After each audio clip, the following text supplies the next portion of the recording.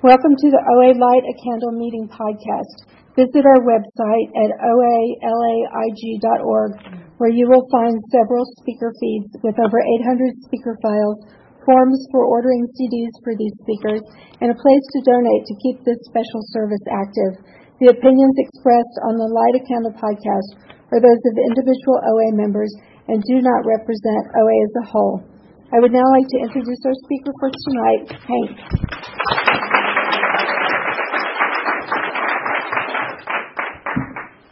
Wow. My name is Hank, and I'm an abstaining compulsive overeater. I'm going to ask a very personal question. Who here was born after November 30th, 1988? Okay. I've been doing this program longer than you guys have been alive. I came in November 30th, 1988. I don't know where my pictures are, but I didn't know what I weighed, but I went to it was a Wednesday night at the 100-pounders meeting in the Valley. And I saw my internist I didn't eat anything on Thursday. I was too sick. And that was a week after my daughter's wedding, her first wedding. And I got on the scale at the doctor's office, and I weighed 404 pounds. And I'm grateful for that, really am, because once before I had been 402, and I dieted my weight down to 350. And I know that if it would have been 401, I probably would have said not so bad. Mm-hmm. You know, that's the way this addict's mind works. But 404, I've never seen it. I lost 100 pounds in 6 months. Got about to where I am now in a year, first year, a little more or less. Up and down a little bit in the program. And I just continue. I start over every day when I wake up. I've had some slips. And what works for me, I don't know about you guys, I did my best/worst eating alone. So what works for me is I can eat anything I want to eat as long as I'm eating it in front of somebody else. The only condition is they have to be awake. Because when I was married, I would sneak soft food into the bed because nothing else was going on, and I had to share it with the dogs. And I had to share it with the dog so she wouldn't bark and wake up my wife. You know. So if I can go to a restaurant, I don't go to takeouts, or if I do, but if I go to the restaurant, sit in the restaurant, it's there. Another thing that works for me, there are some foods I like, and I've given them up, and I've taken them back, given them up. What works for me is if I know I want to eat them all, I throw some of them away before I start. That gives me license that I may have eaten all that's left, but I haven't eaten the whole bag and then open up another bag. That's what works for me. About 10, and I'm a lot old, so I'm 29 years and 7 months in recovery. So it says we were reborn. My belly button birthday, I hate saying belly button. I'll be 77 in 3 months. And I know I don't look it. And I'm grateful for that. Because when I was 40, a doctor said to me, Hank, if you don't do something about your weight, you won't live to see 50. I came in 7 years later, and I used to say, any sane person would not have waited 7 years. And then I realized any sane person would not have been told that in the first place. You know? An only child, grew up in Brooklyn, went to Dodger games at Dodger Stadium, suffered with them, hated them when they moved to L.A. in 1958. But now I've kind of gotten over that. Jackie Robinson was my hero. And I don't know if anybody saw the movie 42. There's that scene where Branch Rickey says to Jackie Robinson, you know what I saw today, Jackie? A little white boy pretending he was you. That could have been me. He was my idol, my player. And I wear it. I have a Jackie Robinson jersey with the 42 on it, and I wear it on April 15th, which is the date that he broke the color barrier.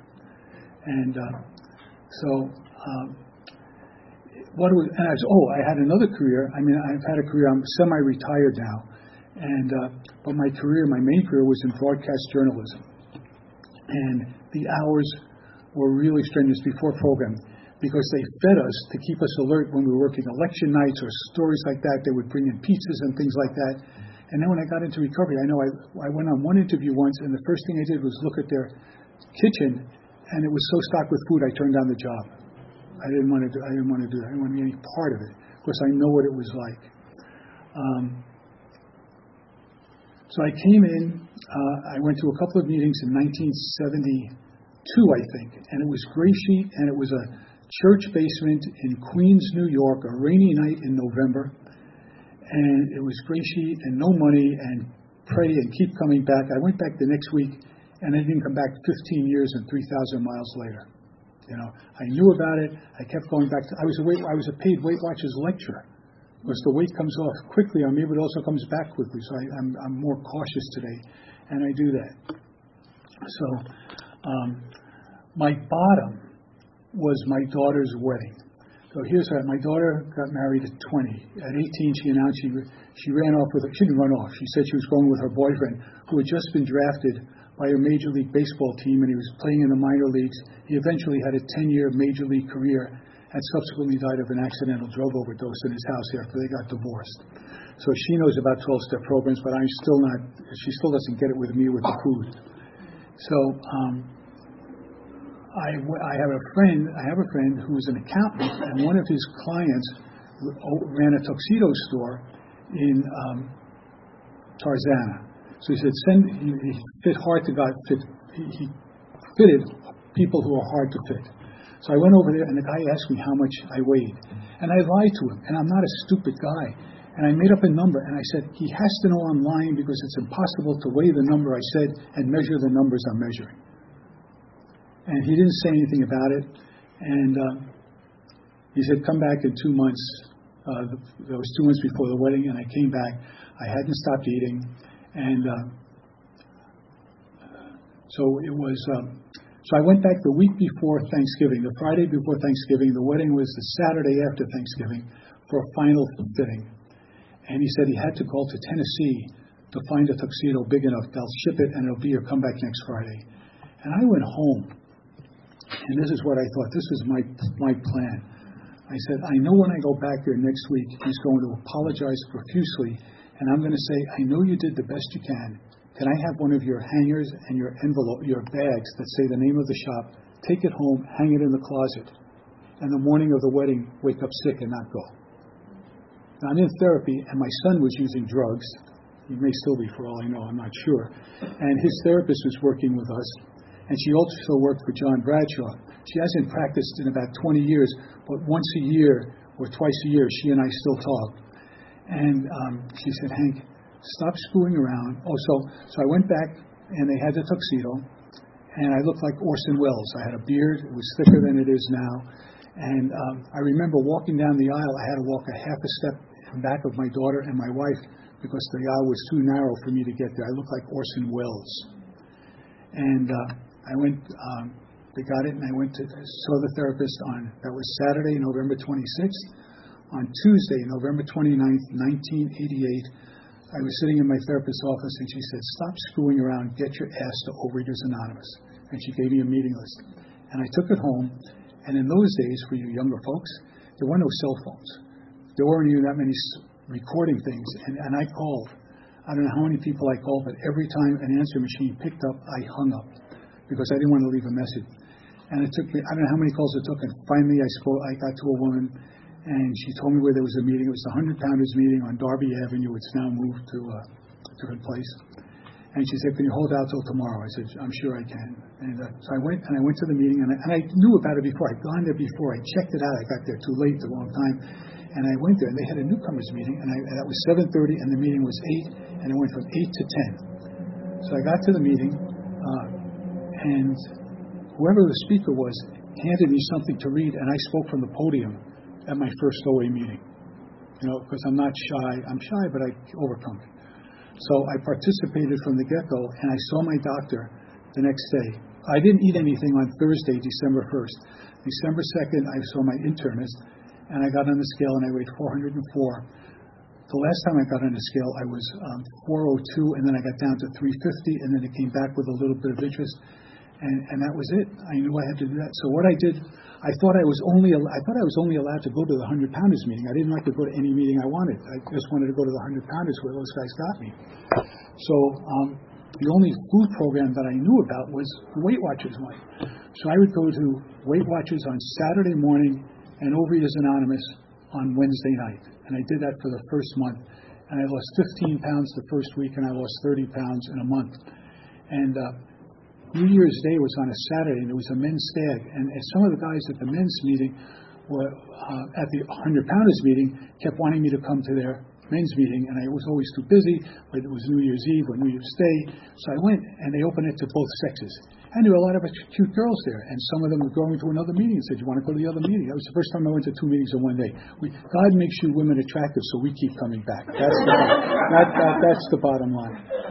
So I went, and then I went to another meeting there. It's still going on Saturday afternoon in the park in Studio City. And that's where I met my first sponsor. So I started going to that meeting. So I started going really well. It was a 7:30 meeting. It's now in a church in there. It was in a different place. And I started going to more meetings. And there was this guy I knew who liked me and said, "Hank, I'm the speaker getter for this meeting in Northridge. And I'd like you to speak there." I said, "I only have 2 months of abstinence." He says, "Well, I'll book you for 4 months from now. It'll keep you abstinent. You'll come and show up." And it did. So here I am, an ex-Weight Watcher lecturer. And I've been to the 100-pounders meeting Wednesday night, wearing whatever I'm wearing. And then for Thursday night, I got dressed up like I was going to lecture to a Weight Watchers class. And lo and behold, I knew practically everybody there, and I realized this was just another stop. We're all bozos on the bus going from one town to another, wherever they'll let us gather. And I started going to more meetings. I met my first sponsor at the Saturday afternoon Studio City meeting, and he shared, and I liked what he shared. He was a year older than I am chronologically, and a couple of years in program. And he was an only child, and I'm an only child, and I wanted the big brother. And most of the sponsors I've had are guys a little bit older than I am who don't have any siblings, and I like being the younger brother. I don't know why.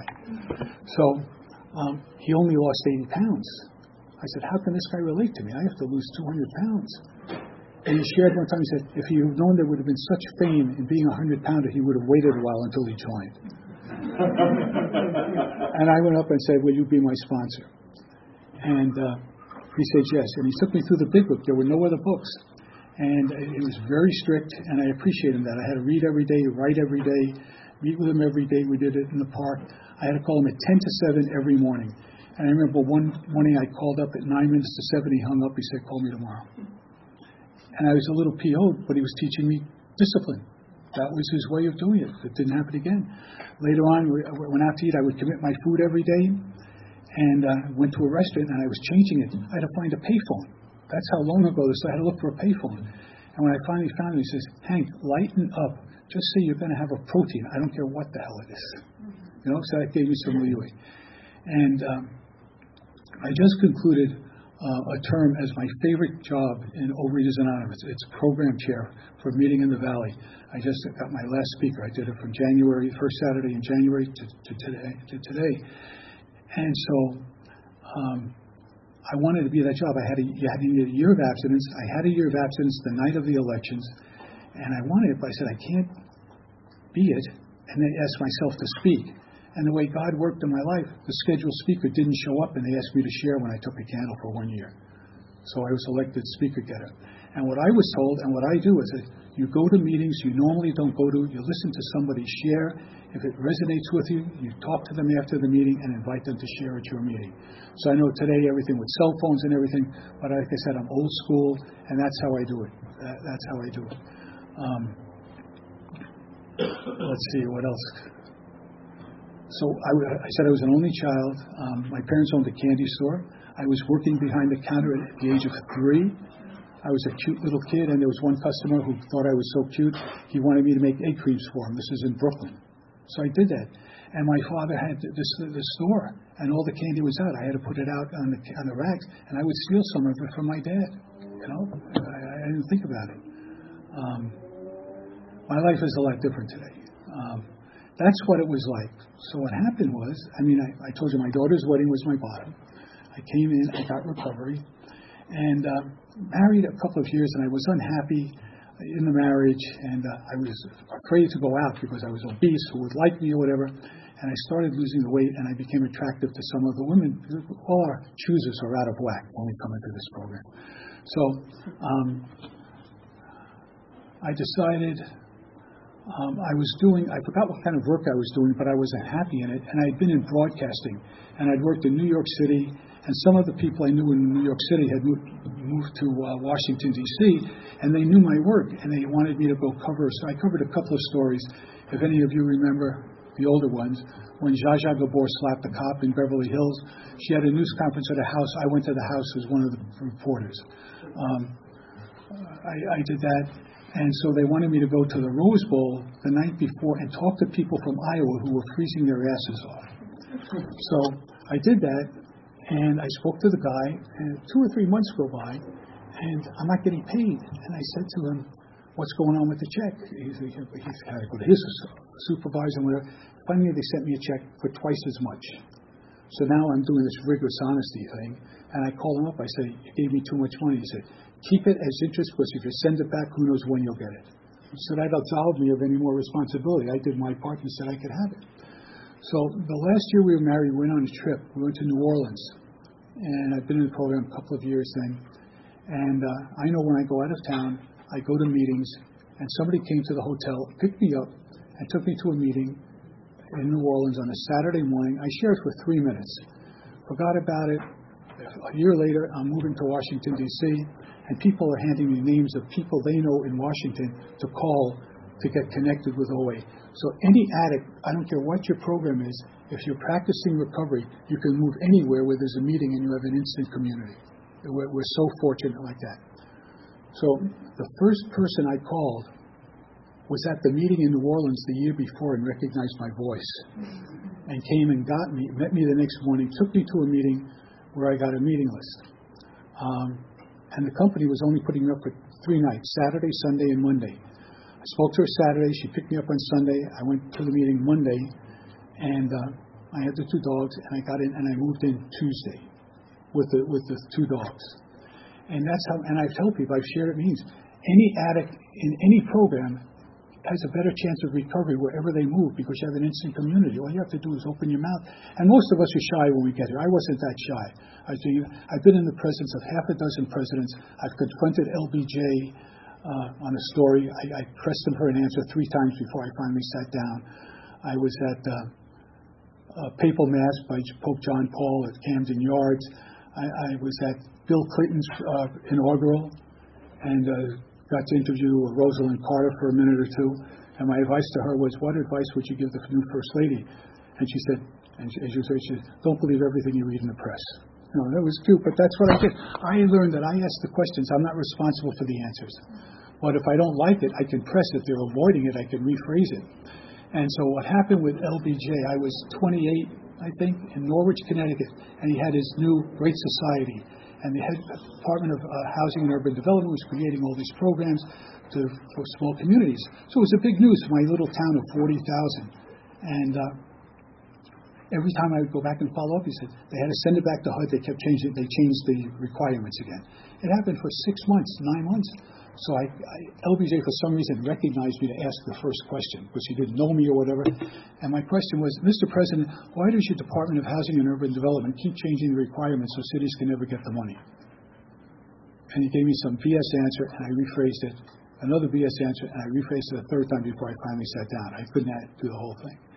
And my employer was very proud of me. I was 28 years old confronting the President of the United States. I didn't care. I had a relationship with the police department. The city had 40,000 people, 42,000 people, 40 people on the police.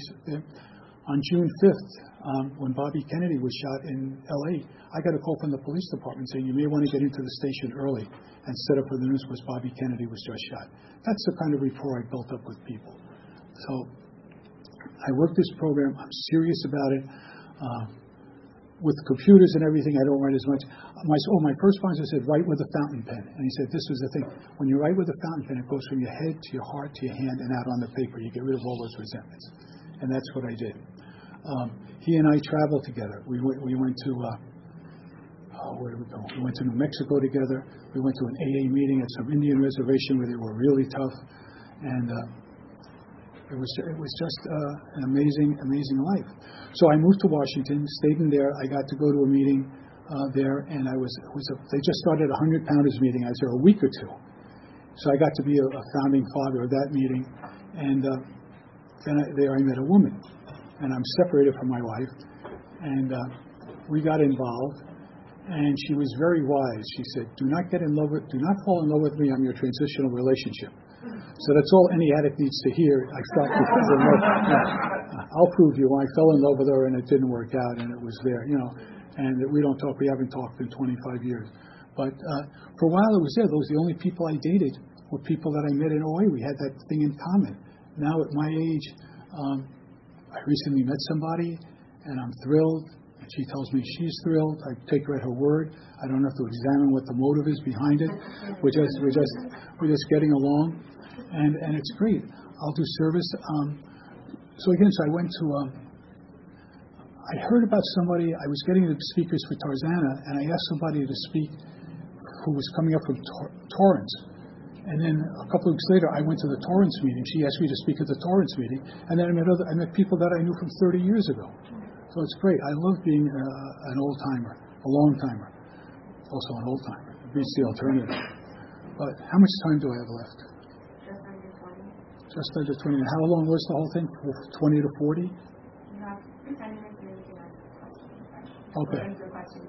I think I'm going to answer questions, so I have nothing. Just keep coming back. That's the bottom line. No matter what you do, keep coming back. Be honest. Right? I read the big book. I just got a copy of the second edition of the big book recently, so I'm reading the stories. The first 158 pages are the same in all the editions, but I love reading that. Oh, I met Roseanne, the woman who founded it, and she signed my book. She wrote her book, and I signed it, and she signed it for me. It was very cute. And then when she passed away, there was a memorial service for her, and one of the people who was the leading speakers there, he shared about it, and she wrote the same thing in his book. I found out later she wrote the same thing in everybody's book. Here I thought I was so special. So I'm not. I'm just a regular guy. I'm down probably 20 inches off my waist at the top weight, and I'm just grateful to be alive today. And I've got a life, as Roseanne promised, it's beyond my wildest dreams. So thank you, Aaron, for inviting me to speak, and I'll open it up to questions.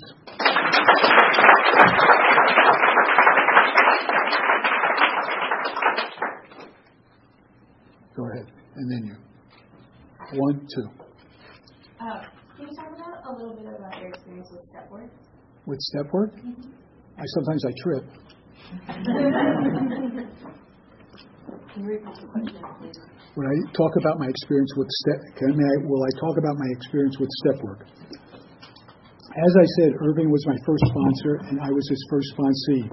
I had no choice. He told me what time I had to call him. And I'm at 10 to 7 every morning.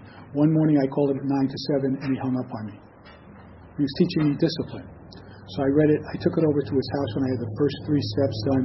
And there was no literature. There was no OA literature, and there wasn't even the AA 12 and 12. We were all strictly working out of the big book. And my son had been incarcerated for drug use, and he had to go to 12-step meetings. That's where I met the therapist who helped me. And the dog chewed part of his big book that he wasn't using and I was using. And Irving said, "Get your own damn big book." So I went out and got my own damn big book. So he taught me discipline. So when I heard him share, I don't know if I said this, he shared he had lost 80 pounds. Did I say that before? Okay, so I'm forgetting Alzheimer's, early onset or late onset. So with step work. So he took me through the steps. We did steps 1, 2, and 3. And step 3, I went to his house, and we did it in, I forgot what the pages, in the, maybe the AA 12 and 12, or the big book, probably the AA big book, where we talk about, we list our resentments and everything. And we got down on the floor, and he took me in his arms, and he said the 3rd step prayer at the top of his lungs, and I had to repeat it. And that was a spiritual, one sentence at a time. And that was a significant change. And he said, "Okay, go home and start your 4th step. I'll meet you in 6 weeks, and you'll give it to me."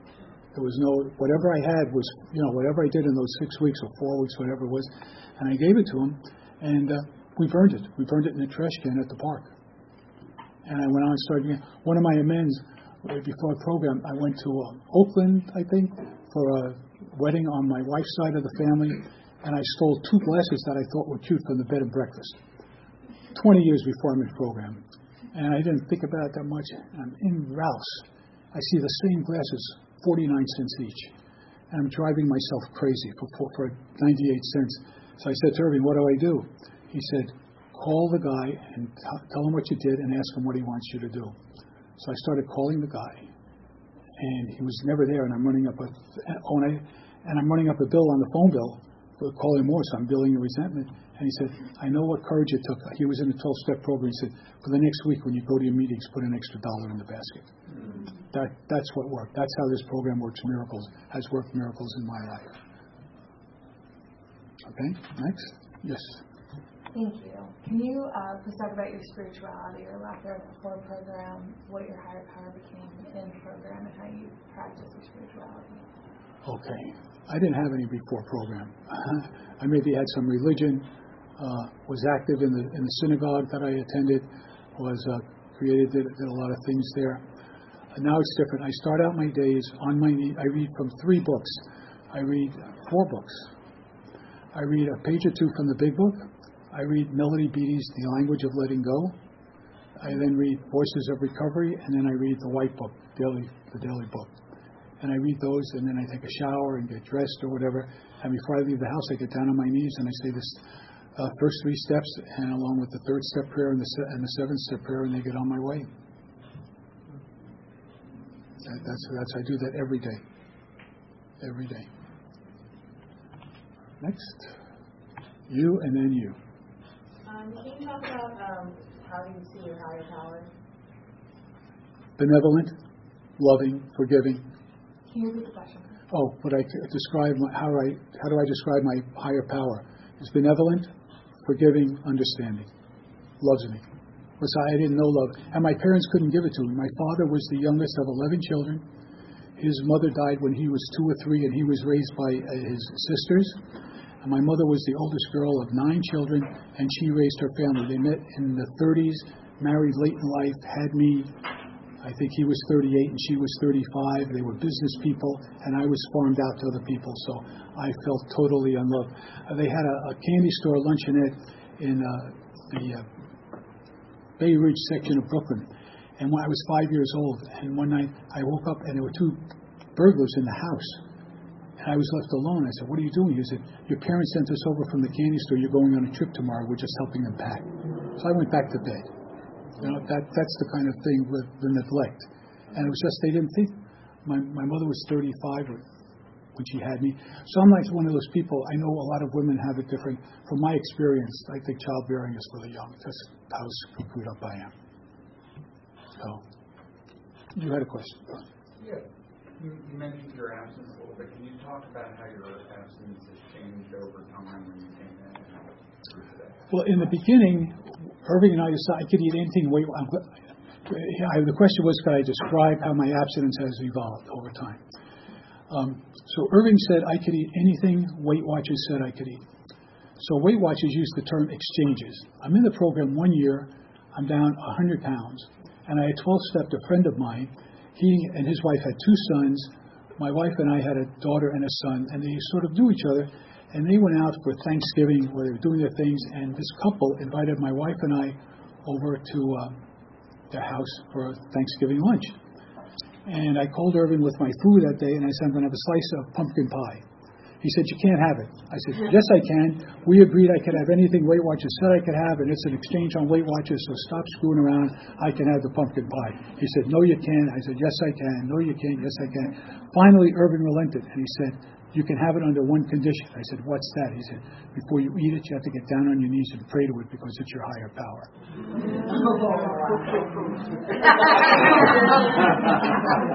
I did not have it. So when I hear people say they have trouble believing in a higher power, my answer is anything you or I or we're addicted to is our higher power. I'm the kind of guy who'd like a new car every 3 years or every 6 months or whatever. I don't do that anymore. I'm content with what I want, what I have. I have a dog. I have a girlfriend. I have a job.